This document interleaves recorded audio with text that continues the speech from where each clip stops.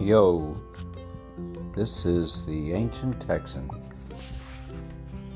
I'm going to read a poem, and I think the subject will be clear on its own.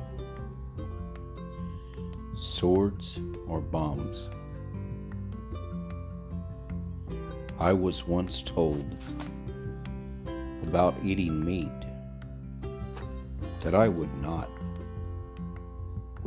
eat meat if I had to slit the throat of the cow or pig or horse, dare say,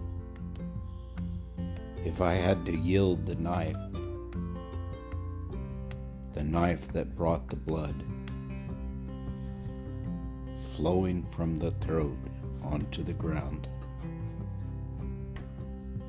Perhaps if Israel, like Hamas, had to slit the throats and not just push the button, a lot less children would die today. Roe 20:23.